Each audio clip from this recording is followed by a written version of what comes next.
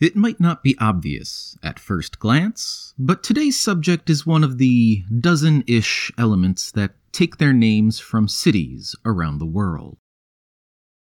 But you won't find Lutetia on any maps. At least, not any modern ones. The Romans founded that city over 2,000 years ago among the fertile floodplains of Gallia Celtica. The name they gave it, Lutetia, meant mid-water dwelling, or, somewhat less charitably, swamp city.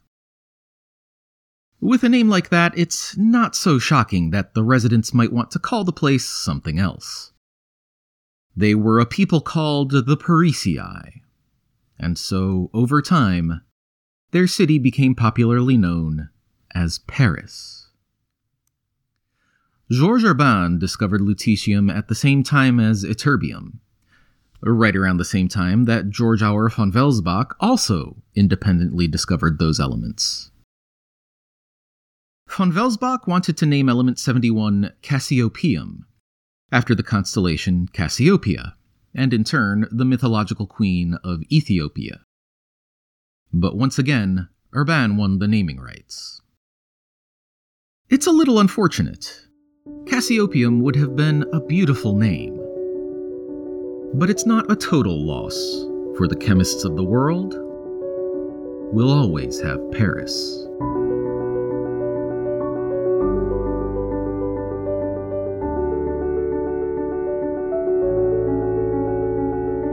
You're listening to the Episodic Table of Elements, and I'm T.R. Appleton. Each episode, we take a look at the fascinating true stories behind one element on the periodic table. Today, we'll finish off the lanthanide series with lutetium.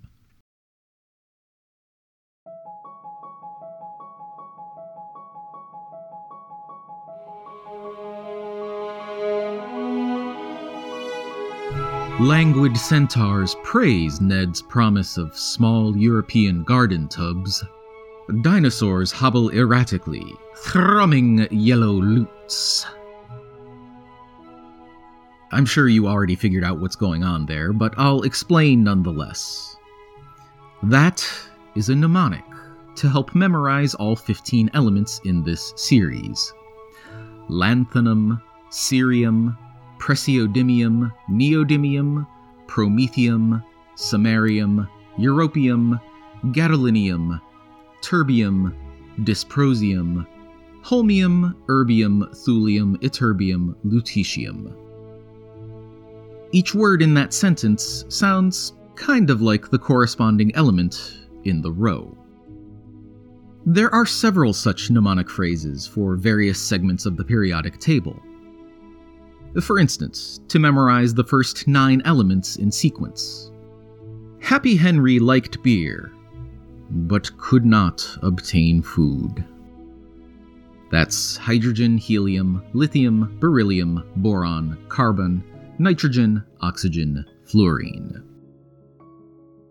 Or if you'd like to remember the group of alkali metals, top to bottom. Little nasty kids rub cat's fur. Lithium, sodium, potassium, rubidium, cesium, francium. It's worth noting that this mnemonic, particularly the nasty kids, corresponds more to the element's chemical symbols than their names. Those are among the easier ones to remember. If the whole bit about languid centaurs and dinosaurs hobbling sounds a bit more forced, well, you have my sympathies, but there are far less helpful phrases that people have cooked up.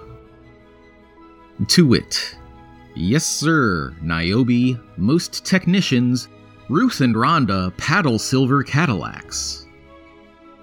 That's supposed to help one remember the 5th period transition metals. Yttrium, zirconium, niobium, molybdenum, technetium, ruthenium, rhodium, palladium, silver, cadmium.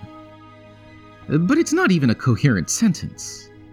At that point, you'd need a mnemonic to remember your mnemonic.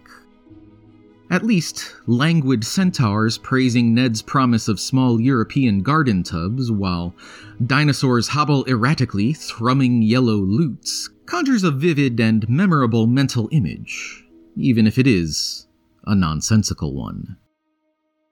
Surely it couldn't be too difficult to devise some more helpful and meaningful phrases as mnemonics, but this is left as an exercise for the listener. At any rate, lutetium is the last of the lanthanides, a position that's quite fitting. Of the 14 natural lanthanides, this was the last one to be discovered. The final, tiniest Matryoshka doll, nesting inside a sample of ytterbium, which was found inside erbium, which in turn had been found inside yttrium. Coincidentally, an atom of lutetium really is smaller than any of its fellow rare earth elements. Remember, the lanthanides tuck their electrons away in a peculiar manner. So each one, with one more positive proton in its nucleus and one more negative electron orbiting it, holds it all together a little more tightly than the last. It's a phenomenon called lanthanide contraction. Since each one is packing a little more matter into a slightly smaller space, it's no surprise that lutetium is the densest of the rare earths. For similar reasons, it's also the hardest one, and the one with the highest melting point. Among those superlatives, lutetium also used to be the most expensive of all the lanthanides, but alas, no longer. Modern manufacturing processes have brought its price down in recent years. Thulium, terbium, and promethium all fetch prices far higher than lutetium does today. Some people don't even consider lutetium to count as an actual lanthanide. All the elements from lanthanum through thulium put their valence electron in the same place, an orbital referred to as the 4f shell.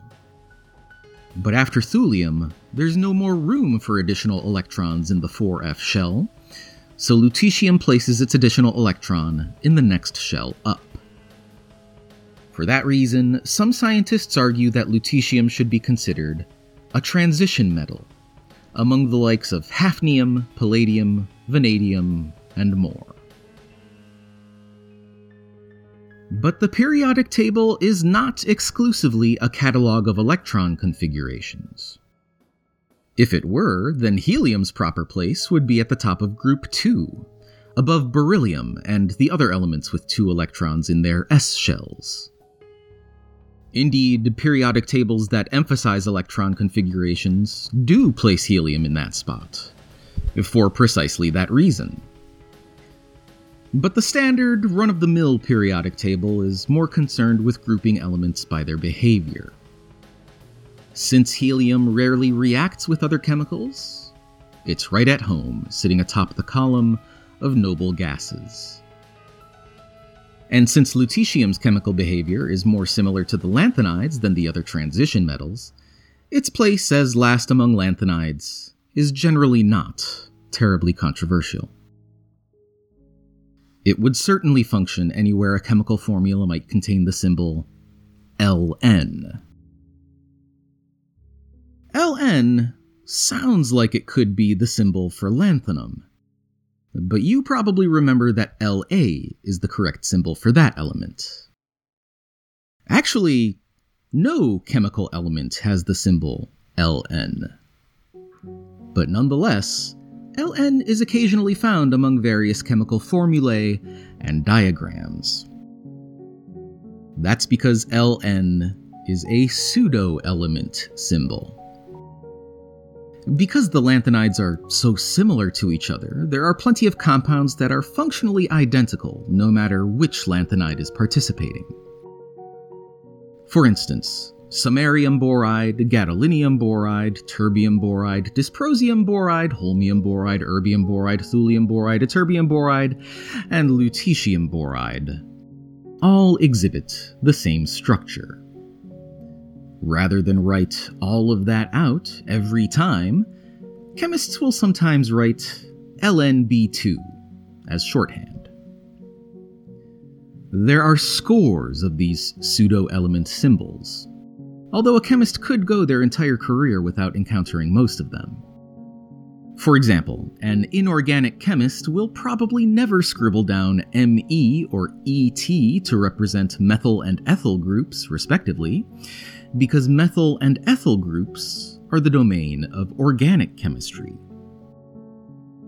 Inorganic chemists are more likely to work with metals. Sometimes, it doesn't matter which metal is part of a compound, only that there is some metal included. In which case, the inorganic chemist might write M for short. It's important that these symbols don't clash with existing symbols of actual elements. Be is already the symbol for beryllium, so it would be inappropriate to use as the symbol for the 1-benzotriazolyl group. Bn would work, except that Bn is already used as a placeholder for the benzyl group. Similarly, Bz symbolizes the benzoyl group. Bt was free though, so that became the symbol used to indicate the 1-benzotriazolyl group's presence in a chemical compound. It works in the reverse direction too. No chemical element has the symbol D, and it's a virtual certainty that no chemical element ever will. D has fallen into common usage to indicate the presence of deuterium, which is a hydrogen atom containing a neutron, in addition to its one proton. Giving some new, obscure element the symbol D would require literally rewriting all the books to change deuterium's symbol to something else. And that's probably not worth it. Unlike a couple of boron atoms, you're not searching for any old lanthanide. You're in search of lutetium, preferably as pure a sample as possible, to add to your element collection. We've had to hunt down some rare samples before, but unfortunately, lutetium might be the rarest. Since it is so uncommon and so hard to get, it has scarcely any uses at all. It's used in petroleum cracking, and radioactive lutetium can be used to determine the age of meteorites that have fallen to Earth. Lutetium texaphirin is a medicine used in photodynamic therapy. That is the use of highly targeted beams of light to kill cells in very specific areas. The lutetium-based medicine in particular is sometimes used as a cancer treatment. So even though lutetium might not have many applications, those that it does have are fairly impressive. As a member of the general public, though, your best bet is to ask a rare earths processing plant if they might let you sift through their cast-offs.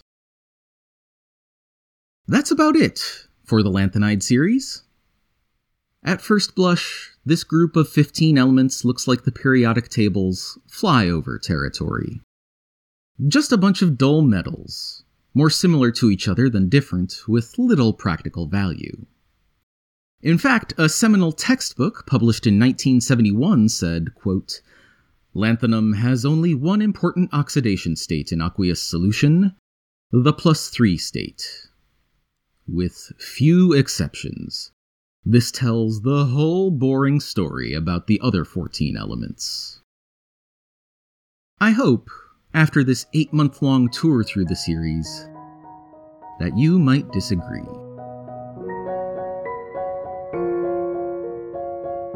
Thanks for listening to the episodic Table of Elements. Music is by Kai Engel. To learn more about electron shells and what they have to do with Epicurean giraffes, visit episodictable.com/LU. Next time, we'll get the whole story behind hafnium. Until then, this is T.R. Appleton reminding you, Caesar procrastinated at the Nile, permitting so many Europeans who were getting turbid and dying of home urges to yell, "Lutetium!"